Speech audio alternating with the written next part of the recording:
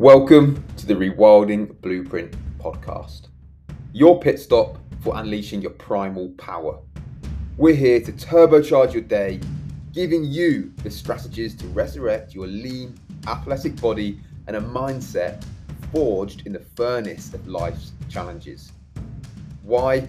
Because this isn't just about workouts. This is about reclaiming your natural born right to a life of vitality, success, and unbreakable focus. My mission for you is simple. Absorb one game-changing piece of advice from each episode and put it into action today. Are you ready to abandon the stale gym air and tap into your primal roots? Let's get started.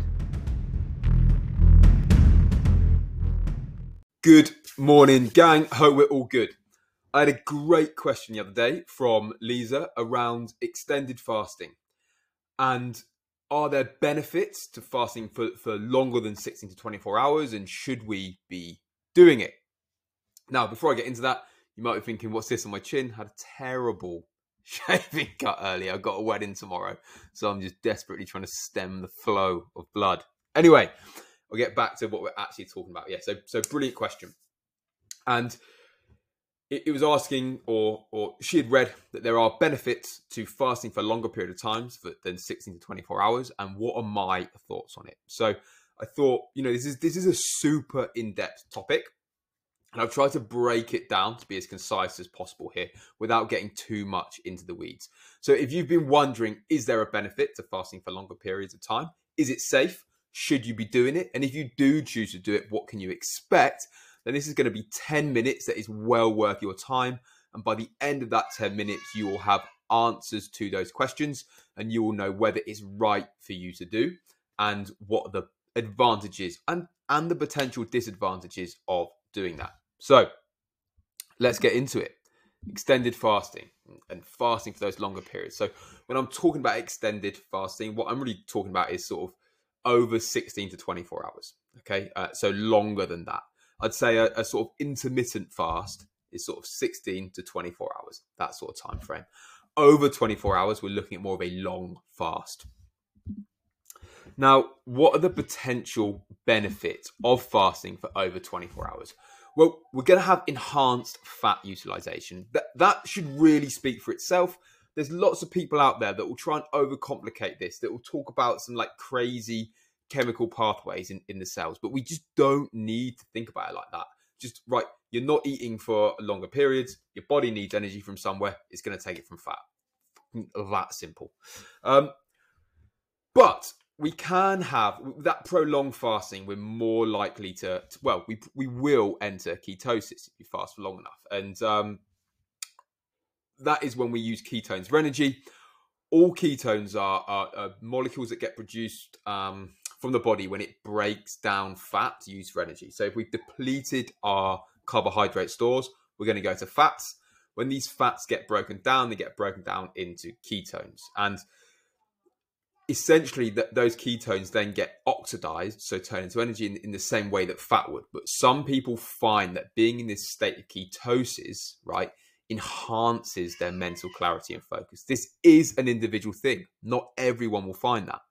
But if you may find yourself getting that way at the end of a 16 to 24 hour fast, well, then there'd be some idea here that actually fasting for longer is going to really make sure you're in ketosis, you're in that state for longer, so you may find that better state of clarity and focus. Next up, cellular autophagy. All this is breakdown of old cells that can then be basically get recycled and used as energy. Yeah. So, and extended fasting has been linked to this, and it's a cellular process that is the removal of damaged cells and cellular components, and this can have potential benefits for our health and longevity. So, again, really, when we can make this as complicated as we want, but actually, when we think about it, right, we're not taking any nutrition in. Our body needs nutrition from somewhere, not just energy, vitamins, minerals, etc. What it will do is it will look for older and damaged cells, right, which maybe aren't doing their job as much as we'd like, and they will break them down. So really, that's what's happening there. And again, there's some people will talk about all kinds of complex pathways behind it. really, when we look at it from just a common sense lens, what's happening is our body needs stuff and it's going, right, well, where can I take it from? I tell you what, that cell's old crap. It's not doing its job anymore. I'm going to break it down and reconstitute it. Metabolic flexibility. So I'm a really big fan of having good metabolic flexibility. I'll blow some smoke up my own arse right now. I have good metabolic flexibility.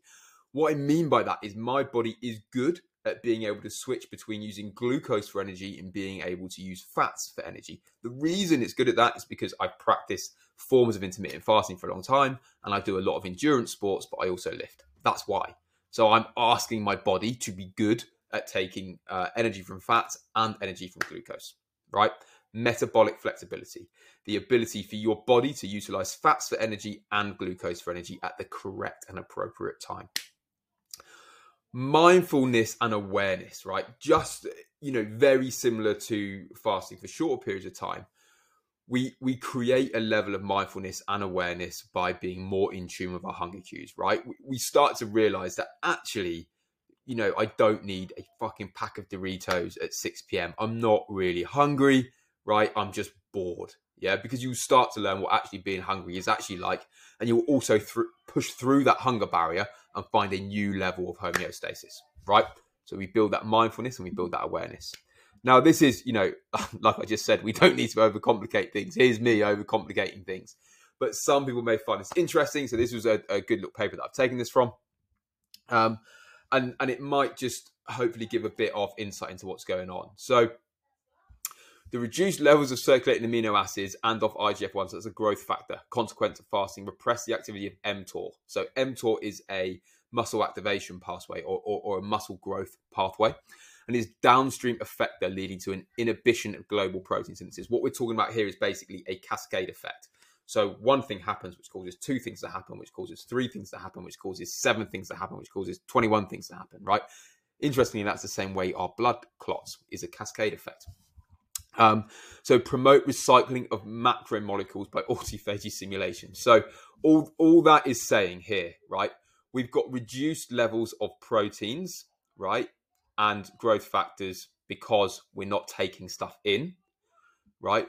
Which means the pathway which encourages muscle growth and cell building switches off, which causes a cascade effect, right, to occur down that signaling pathway, which means our protein synthesis on a much larger scale gets reduced, which means we have to recycle larger molecules or old cells, right, that are present in the body already to do those jobs, right?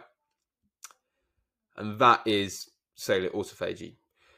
There's a rise in the AMP to ATP ratio leading to the reactivation of AMPK. Right. ATP, energy molecule. AMP also can be used as an energy molecule. Those levels shift slightly. AMPK is, again, just a signaling molecule, which basically links in to this. That's where we're going with that. Okay, cool. Potential disadvantages. So we'll cover this. We'll cover male versus female, and we'll cover the differences between times. Create a balance, yeah? So potential disadvantages, right? If we're fasting for longer periods, we could be going into nutrient deficiency. Now, if we're not used to fasting, so if we're not practiced at fasting for those shorter periods, the body isn't going to be very good at doing this because it hasn't done it for ages. It doesn't know how to do it. It's forgotten, which means we may not see cellular autophagy, which means we could become nutrient deficient, because we're not recycling those existing molecules. Your energy levels and performance may reduce. I mean, I say may reduce. This depends on what you're doing, and your energy levels may not reduce because you may have that improved clarity. But this, again, depends on your, how practiced you are at that. Your physical performance will reduce. Like, there's no shadow about that. If you've got a grueling training session lined up, do not do a fucking fast. It's stupid. It doesn't make sense. And again, you'll have people who push this and they say, oh, because I'm in such a good place mentally, I train harder. Like, I personally, I'd call that bullshit out and say that's just not true. And if it is, it's a purely placebo, right? You will perform better at sport, exercise, and training when you're properly fueled. Line in the sand there. Now, what could happen here as well is if you do a harder training session, you're not going to recover from it properly. You're not going to get those training adaptations taking place. All right. So don't plan a fast, run a hard training session. You won't get the training stimulus that you want. Potential for discomfort, right? That's arguably an advantage. Depends how we're looking at it. Individual variability. So I just touched on that. This will be different. If you're not practiced at this stuff, don't go in for a 24-hour fast, right? Disordered eating. This is very real. It is worth thinking about, right? Do not become reliant on using long periods of fast to justify less than ideal eating habits at other times. It's a great tool for a reset. I really wouldn't be looking at this as I can eat whatever I want for 24 hours and I don't eat for 24 hours. There is that potential for disordered eating to creep in. This is why the support is there when we do this stuff. This is why we monitor it and we're in comms with each other. Okay?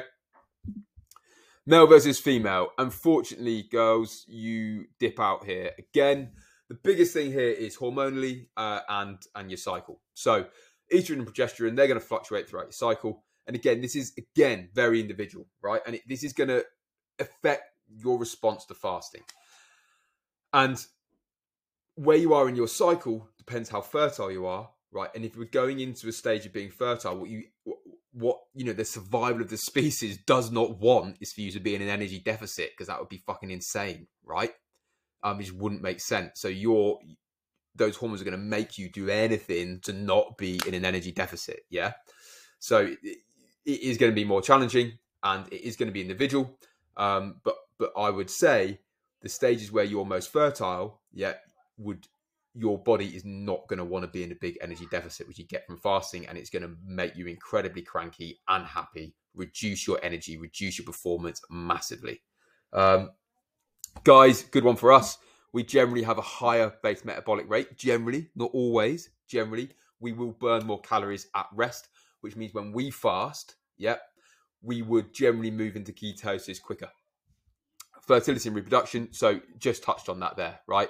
Extreme fasting, significant calorie deficits to be honest, they will lead to irregular menstrual cycles and will affect fertility. This is long-term, okay? This is long-term stuff. Being in a calorie restriction for a day isn't going to do this sort of thing long-term. And exercise performance, so I touched on this just then. Now, unfortunately, again, sorry, ladies, there are studies out there which show that men will do better when they're fasting, notably in endurance sports. Unfortunately, though, women will be affected more by this when it comes to physical performance, and this is due to these hormonal variations. Right. Differences. If you're fasting under 24 hours, we're still going to be getting that glycogen depletion, but we probably won't be moving right into ketosis. But we will get a shift in that energy utilization to be using fats instead of glucose, carbohydrates. Yep. We will be getting good appetite regulation. So those shorter fasting periods, right, will help you become more aware of your hunger cues, which allows you to have a better regulation of your appetite. Digestive rest. We're just like, your digestive system does not stop, right? It's always got stuff going in, unless you do a fast. Gives it, it just gives it a chance to reset, right? Which means it can then digest things better, absorb nutrients better, because it's just had a little reset, right? You're going to get all this for under 24 hours. Going over 24 hours, and to be honest, it's not like you fast for 23 hours. None of this happens. You fast for 24 hours and 1 minute, all of a sudden this happens. It's obviously on a scale, okay? We're going to have enhanced fat burning to make the switch because, like I said, we're not eating for as long, yeah? Ketosis, we're going to have that better mental clarity, or some people may find it, because you're unlikely to get into ketosis under 24 hours. Over 24 hours, you're much more likely to get into ketosis, right? And what people will find with that is that better mental clarity. And that's because of the ketone production. And alongside that, we get something called brain-derived neurotrophic factors, right? All that is the signaling chemicals in your brain. You get more of them, it makes you feel good. We spoke about the cellular autophagy, kick the absolute arse out of that. The mind-body connection. So fasting for extended periods, you will get that deeper connection with your body because there's going to be more cues going on. Your body is going to be communicating with your mind more, right? And creating those physical sensations. And you have no option but to sit with those feelings and become comfortable with them. This is literally, this is the sort of thing where we, if we've got a problem with something, we confront it head on, we challenge it, and we literally fucking stare it in the face until it submits to us, essentially. It is what we're doing there. So we're looking at that feeling, we're looking at this discomfort, and we're making it yield to us. So then we are in control, right? We're in control of our emotions. So there we go. There's the differences. Overall, I think fasting for over 24 hours, there are benefits, definitely, from everything we spoke about. There are also disadvantages. So if you're going to be doing this, you then have to realize, right, that there's going to be mainly a negative effect on your performance and around phys, and there'll be reduced recovery, and you're not going to get that training adaptation from that session, or in a much smaller amount. To do it, you should be practiced at fasting. You should be able to comfortably do 16 to 24 hours, no snags, and you should have done that a good few times so the body is used to making that switch. Create the balance. To be honest, I just left this slide in from the last one because I thought it was pretty pertinent. But create the balance. We do that. And this is, do I think fasting for longer period of times fits in here? Yes, I think it does. I think it helps us build an athletic and capable physique because it helps us make that switch in energy systems. It makes us be able to have much better metabolic flexibility, which can improve our metabolic health. It helps us improve a mindset of success, right? Because, like I say, we're literally fucking staring an emotion in the face until it submits and yields to us. And does it help us build a lifestyle to be proud of? I think it does, because I think it helps us regulate our emotions, regulate our hunger cues, and it gives us another bigger tool in the toolbox that we can take out and use when we need to. It means we've built up a level of discipline and commitment to be able to do something that's uncomfortable. Like I said, in that those potential disadvantages is uncomfortable, and I said, well, is it a disadvantage? So yes, I think it helps us build a lifestyle we can be proud of. So it sits in here where we all want to be. Right, hopefully you found that useful. If you want more of these, if you want more of this stuff coming out, just shoot me a message and let me know.